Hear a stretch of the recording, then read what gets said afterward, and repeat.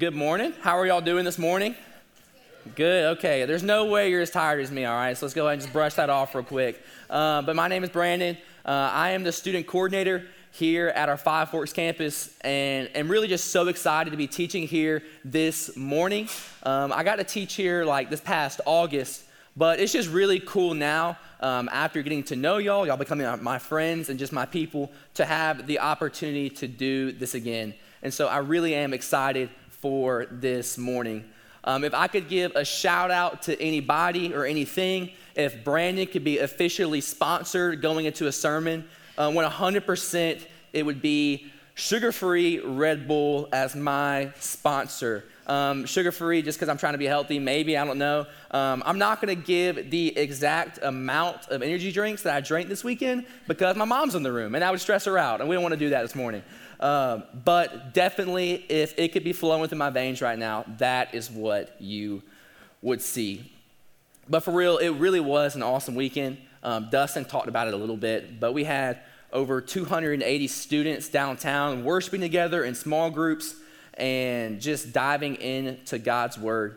And what's really cool just for us, we had 16 students from our Five Forks campus join us at Reckless, which is just really cool and a testament to what God is doing here at Five Forks. And so we want to keep that going. We know God was working in some really awesome and really mighty ways this weekend, and our plan is to take that right back to this campus every single Sunday. And so we've had some difficulties figuring out the space and stuff, but in the upcoming weeks, in the next few weeks, we will be having student connect groups every Sunday during the 9:50 hour. So if you're a parent or a student, I'm going to keep you on the loop. I'll be sending out emails, but be expectant for student connect groups to be happening here very, very soon. But yeah, so this morning we're going to pick up where we left off in our Life of Jesus series. So if you have your Bible, you can turn with me to Luke chapter 9. Luke chapter 9. And again, we're just working through the book of Luke, studying Jesus all the way up until Easter. And so, hey, if this is your first Sunday, it's not too late. Hop in. Let's just go on this journey through the life of Jesus all the way up until Easter. So again, Luke chapter 9, starting in verse 10. If you don't have your Bible, it will be on the screen. It says, "On their return, the apostles told him all that they had done, and he took them and withdrew apart to a town called Bethsaida. When the crowds learned it, they followed him, and he welcomed them and spoke to them of the kingdom of God and cured those who had need of healing. Now the day began to wear away, and the 12 came and said to him, 'Send the crowd away to go into the surrounding villages and countryside to find lodging and get provisions, for we are here in a desolate place.' But he said to them, 'You give them something to eat.' They said, 'We have no more than 5 loaves and 2 fish, unless we are to go and buy food for all these people.' For there were about 5,000 men. And he said to his disciples, 'Have them sit down in groups of about 50 each.' And they did so and had them all sit down. And taking the loaves and the 2 fish, he looked up to heaven and said a blessing over them. Then he broke the loaves and gave them to the disciples to set before the crowd. And they all ate and were satisfied, and what was left over was picked up, 12 baskets of broken pieces." This really is one of my favorite stories in all of the Bible. There was just something about this story in particular that stuck out to 5-year-old Brandon. Like, I would hear stories about Jesus, like casting out demons, raising people back to life, and like, obviously, those are super cool. But I don't know, just feeding 5,000 people with 5 pieces of bread, that just like resonated in the little Brandon Shiley. I was like, this is so awesome.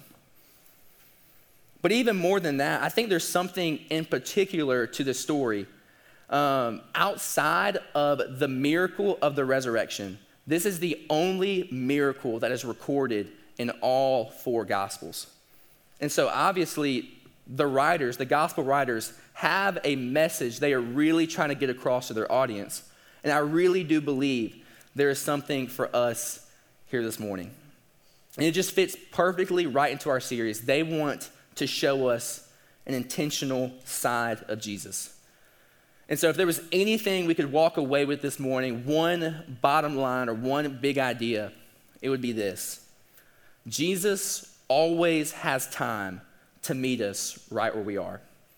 Jesus always has time to meet us right where we are.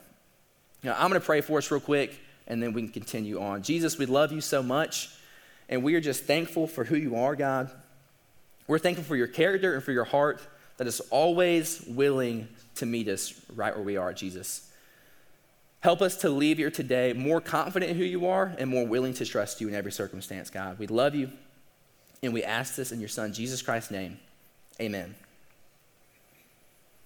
So in verse 10, just to kind of work through the story, it says the disciples come back to Jesus and they start telling Jesus all that they had done. And so just a few verses forward, if you were going to look back, you would see that Jesus actually gave the disciples power and authority to do their own healing, to cast out demons and stuff in the name of Jesus. And so the disciples, you can imagine for a few days, maybe a week, they've been working, like they have been doing these miraculous works in the name of Jesus. And they come back, they find him, and they have so much they want to tell him. But you can also imagine after a week full of work like that, after being around people for so long, like the disciples, they are worn out, they are tired. And even in the other gospel accounts, it talks about Jesus himself needing rest. And so he suggests, hey, we should go off to a desolate place and just be by ourselves for a little bit. And this is like going to be a super quick side note for the workaholics in the crowd, the people who pride themselves in being able to go nonstop for 24/7.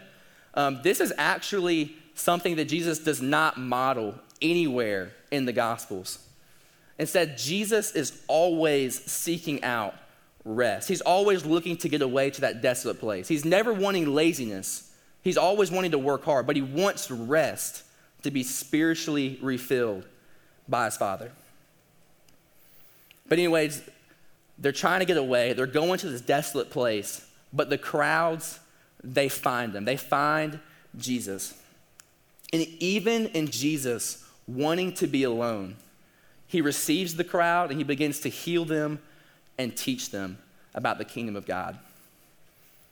And so before we even get to the main miracle today, we've already seen so much into the heart of Jesus. So if we're just going to be taking notes today, the first point is super simple. Point number one, Jesus cares. We see that before he even feeds the 5,000. We see that Jesus really does care. And he demonstrates this in three ways. First of all, we see that he cares through receiving the crowd. He cares through receiving the crowd. Again, Jesus was off and he was on his way to do something important. Like Jesus had plans for his night, and those plans did not include people. Like I know y'all relate to that. There's just those weekends where you're like, I'm sick and tired of people. Let me be by myself, please. Now, Jesus probably wouldn't have gone about it in that way, but he really was looking to be by himself. He wanted time, intimate time with his Father. However, he was interrupted by the crowds. He doesn't push him away. He doesn't tell him he's too busy. He doesn't shun him. Instead, it says he receives them and he welcomes them.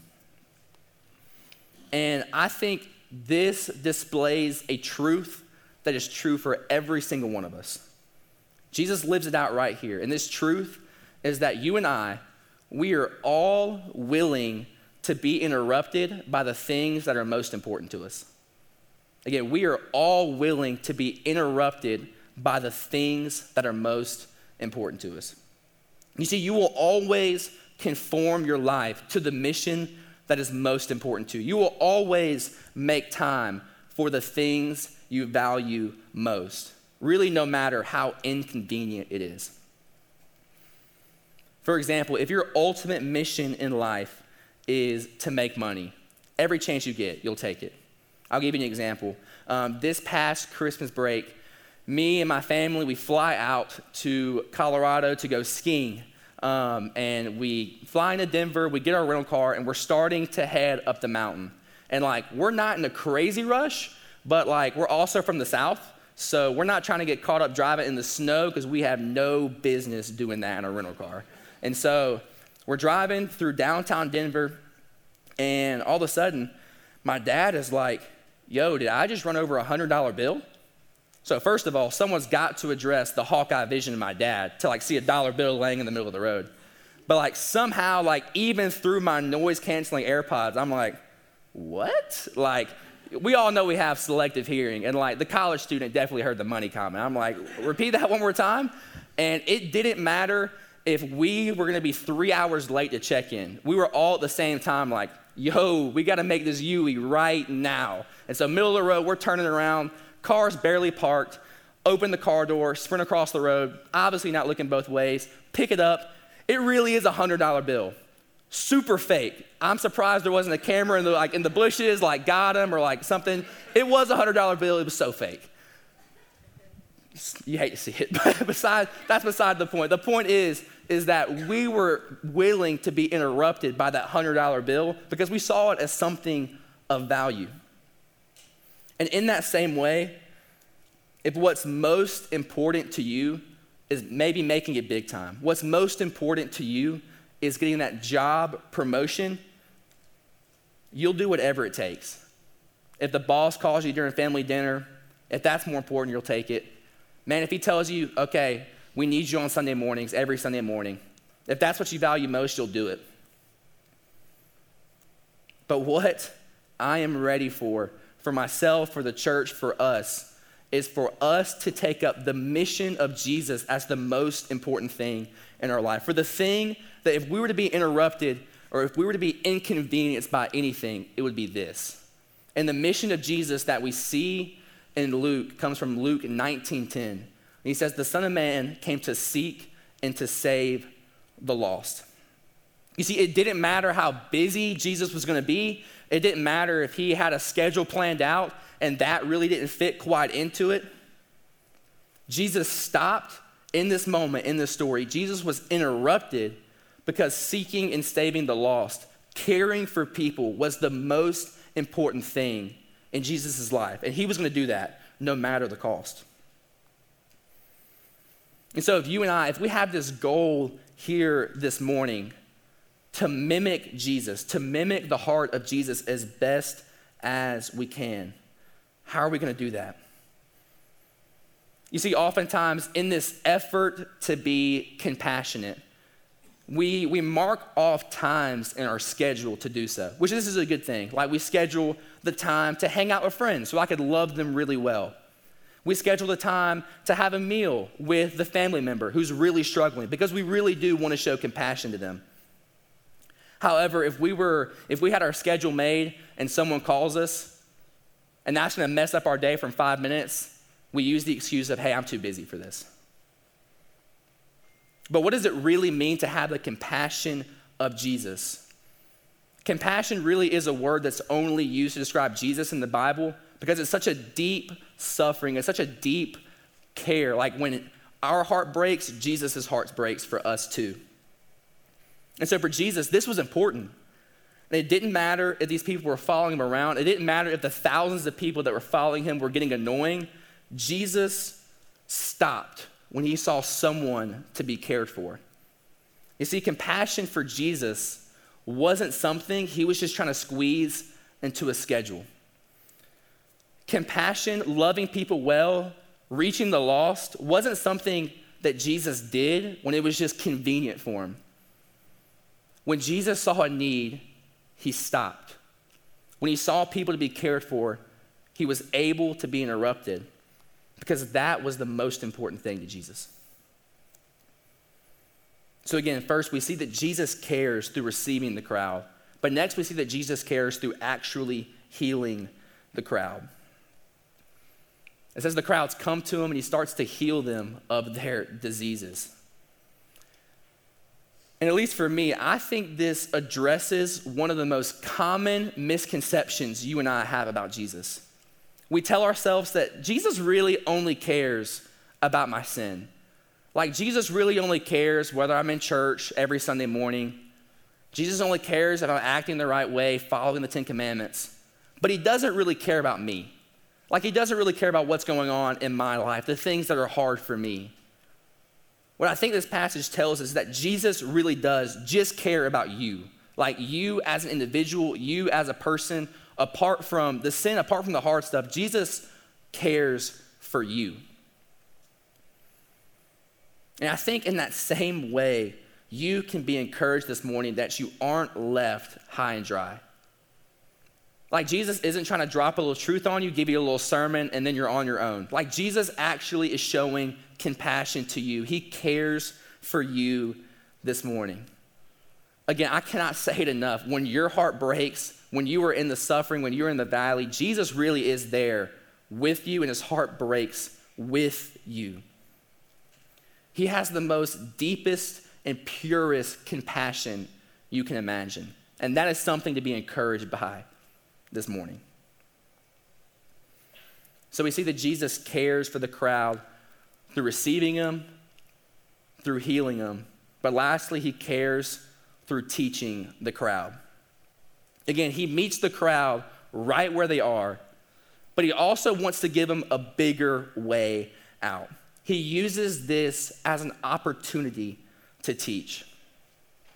You see, there's no doubt in my mind that when people came to Jesus with a need, like a physical need, yes, he cared. Yes, he addressed that need, but he was also going to make them aware of a much bigger need. The need that, hey, I'm a sinner. The need that, hey, I am hopeless. I am lacking purpose. And Jesus was going to address that with himself, saying, put your hope, put your faith in me. And what I think Jesus does is that he models a really good way of doing ministry here.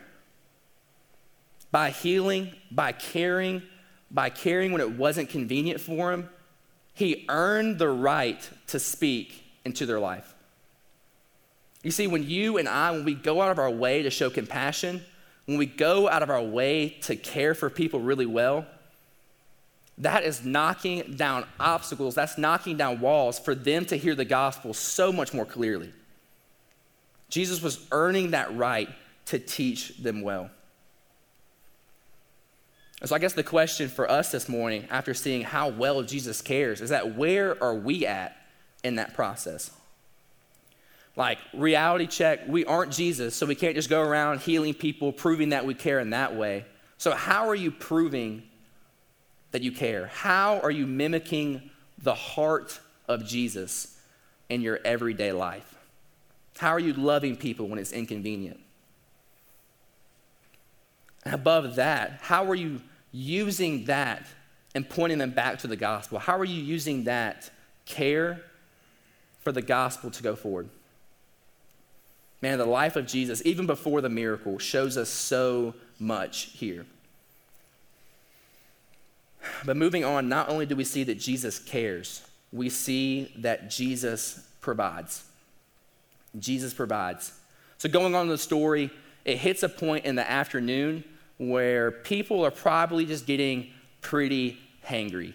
And like the disciples, they recognize that. They understand. And not only that, they understand that they're low-key, like there ain't nothing around to eat. It says they're in a desolate place, so it's not like middle of the desert. But let me just draw you a modern day example. It's like being caught up in that small South Carolina town that only has a Hardee's and a Subway. And like, no disrespect if you're from that town. However, if I'm hungry, I don't want to be caught up there for an extended amount of time. Let's just keep moving. Let's just keep pushing. And I'm not sure what the equivalent Bible time restaurant that would have been. I'm just going to leave that there. But the disciples, they're like, okay, we probably need to send these people away.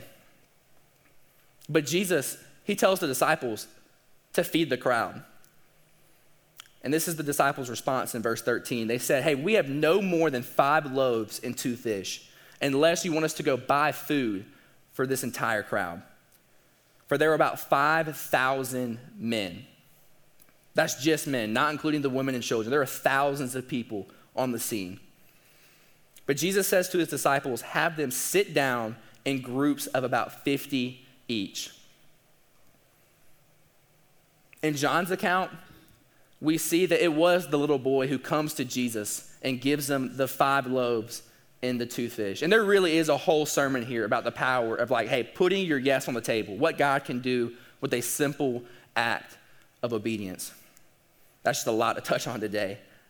However, something I do want to touch on is the obedience of the disciples. Can you imagine the scene? All they have to give to Jesus is what is equivalent to a modern day Lunchable.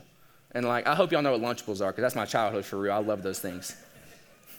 But they come to Jesus, and this is all they have. And Jesus is I'll take it from here.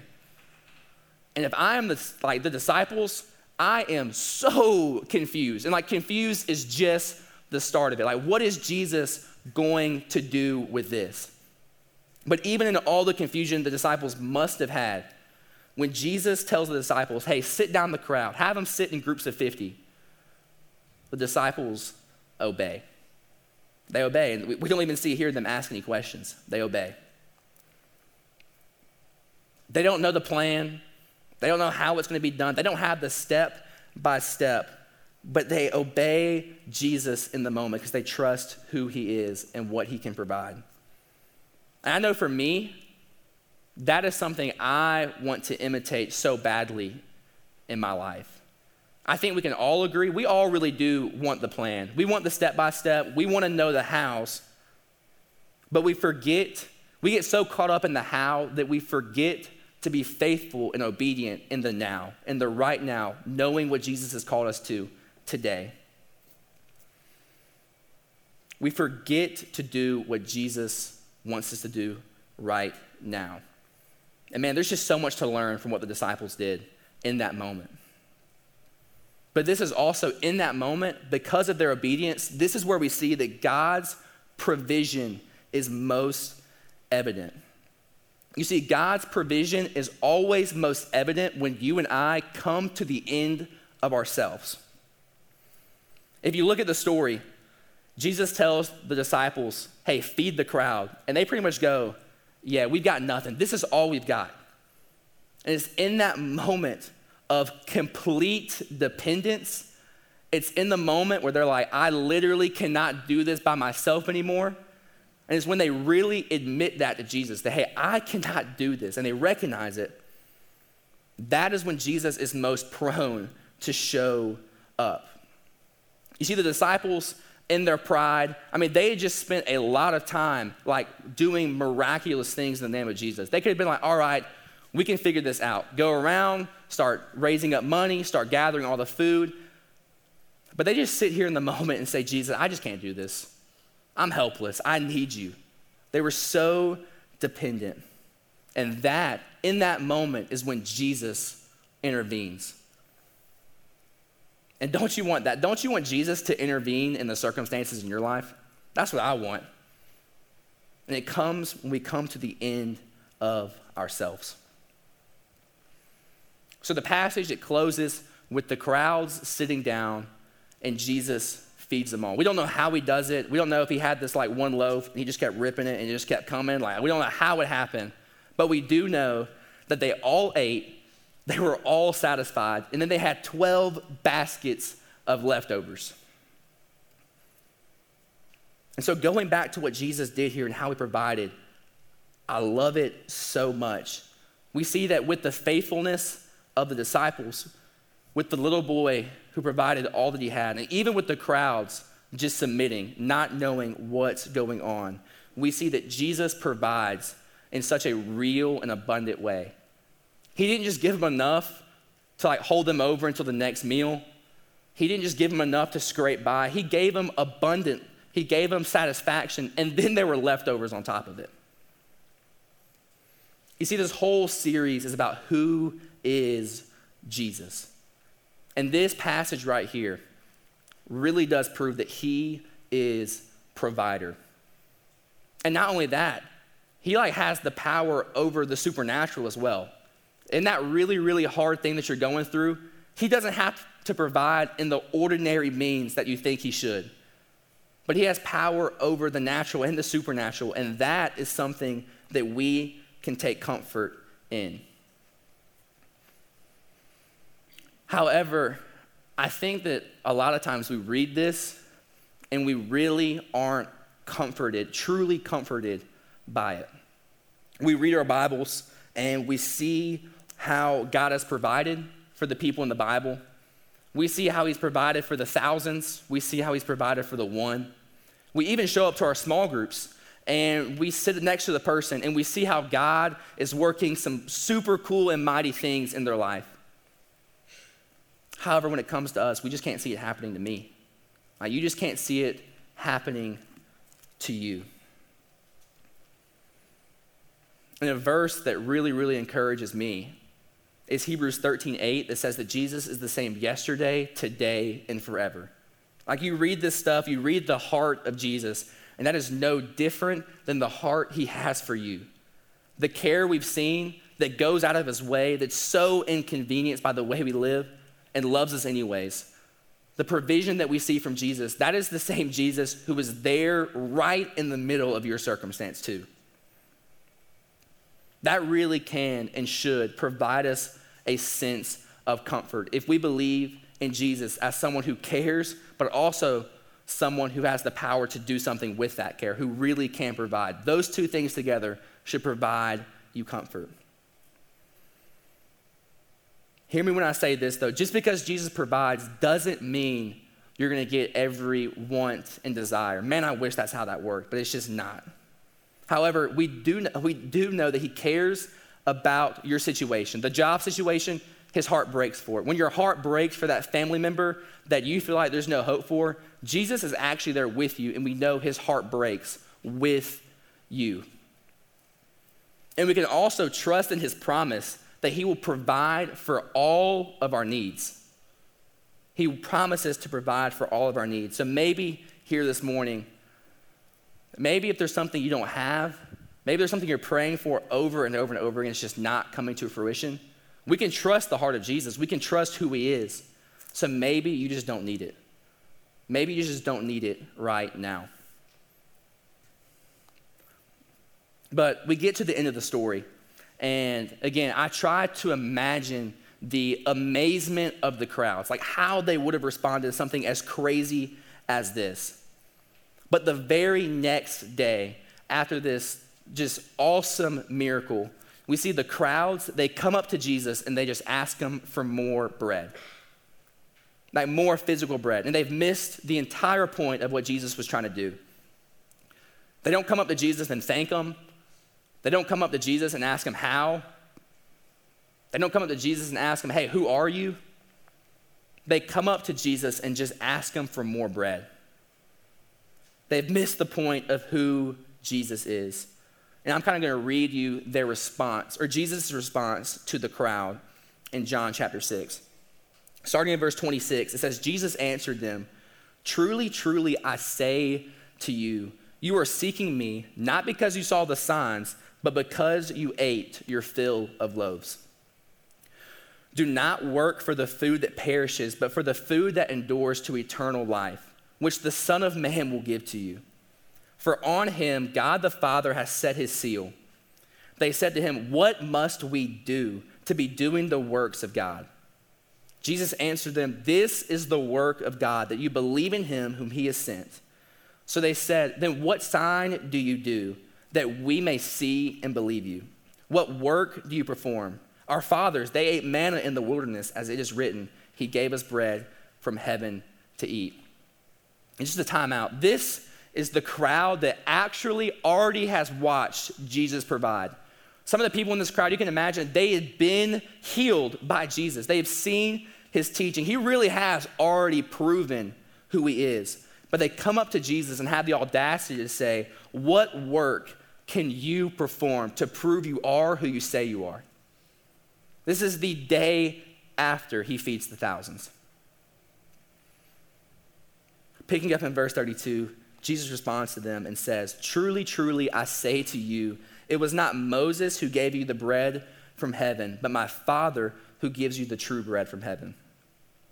For the bread of God is he who comes down from heaven and gives life to the world. They said to him, Sir, give us this bread always. And Jesus said to them, I am the bread of life. Whoever comes to me shall not hunger. Whoever believes in me shall never thirst. But I said to you that you have seen me and yet do not believe. All that the Father gives me will come to me, and whoever comes to me, I will never cast out. From the original story that we read today, Jesus feeding the thousands, we have to see that Jesus providing the loaves, Jesus providing the bread for the crowd, was a foreshadowing of him as the true bread that satisfies.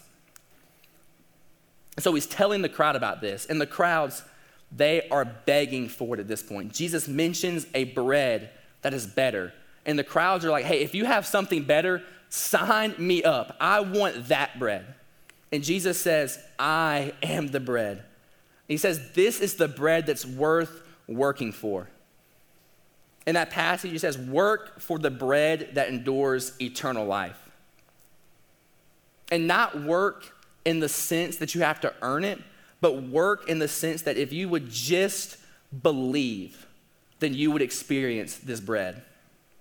That if you would just spend your life hungry for me, if you just spend your life choosing to follow me, this is what real purpose, this is what real filling would feel like.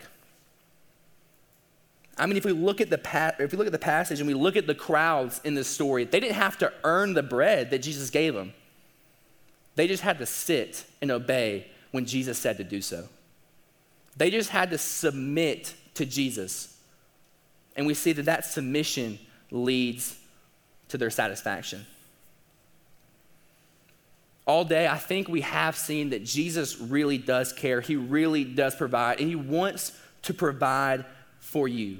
Like the physical need, the real life situational need, Jesus wants to provide for you in that. But also I'm here to say he wants to provide so much more for you. He wants to give you so much more. He wants to give you life. If you have not come to Jesus this morning with your ultimate need, this ultimate need that says, I'm a sinner, I am hopeless, man, if you just keep running back to the physical bread in your life, you probably have experienced my head is hitting the pillow every night and I still feel like I'm missing the point. If that's you, Jesus is saying, come to me because I have a bread that's worth working for, and I have a bread that's me that will lead to you never hungering and never thirsting again.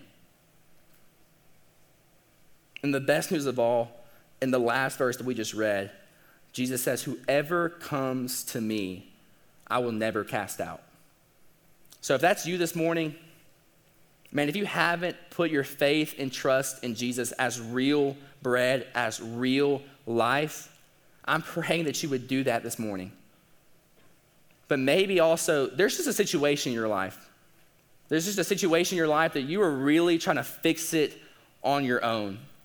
You haven't gone to Jesus with this relationship and said, Jesus, I can't do it anymore. I need you to step in. I need you to provide. I need for you to intervene. If that's you this morning, maybe just during this next song, you just need to hand that over. Hand it over and put your heart in a state of complete dependence, trusting in Jesus as someone who cares and someone who provides. If you want to talk to somebody this morning, I know the altar is open during this next song, and me and Dustin would be more than happy to talk to you. Let's pray. Dear God, we love you, and we are just so thankful for you and who you are, Jesus. Lord, I'm praying for the person here this morning who, man, they have not trusted in you as real life. God, I'm praying for that heart and that they would have the courage to put their faith and trust in you this morning, to not leave here without having a conversation on how I can experience eternal life. And then for the person, Jesus, man, they're just going through it. It's just a really hard circumstance going on, God.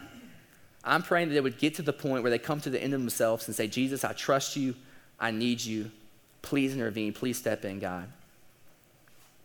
God, change our hearts this morning. Help us to leave here with a deeper trust for you, because we know that you care and we know that you provide, God. We love you, and we ask this in your Son, Jesus Christ's name. Amen.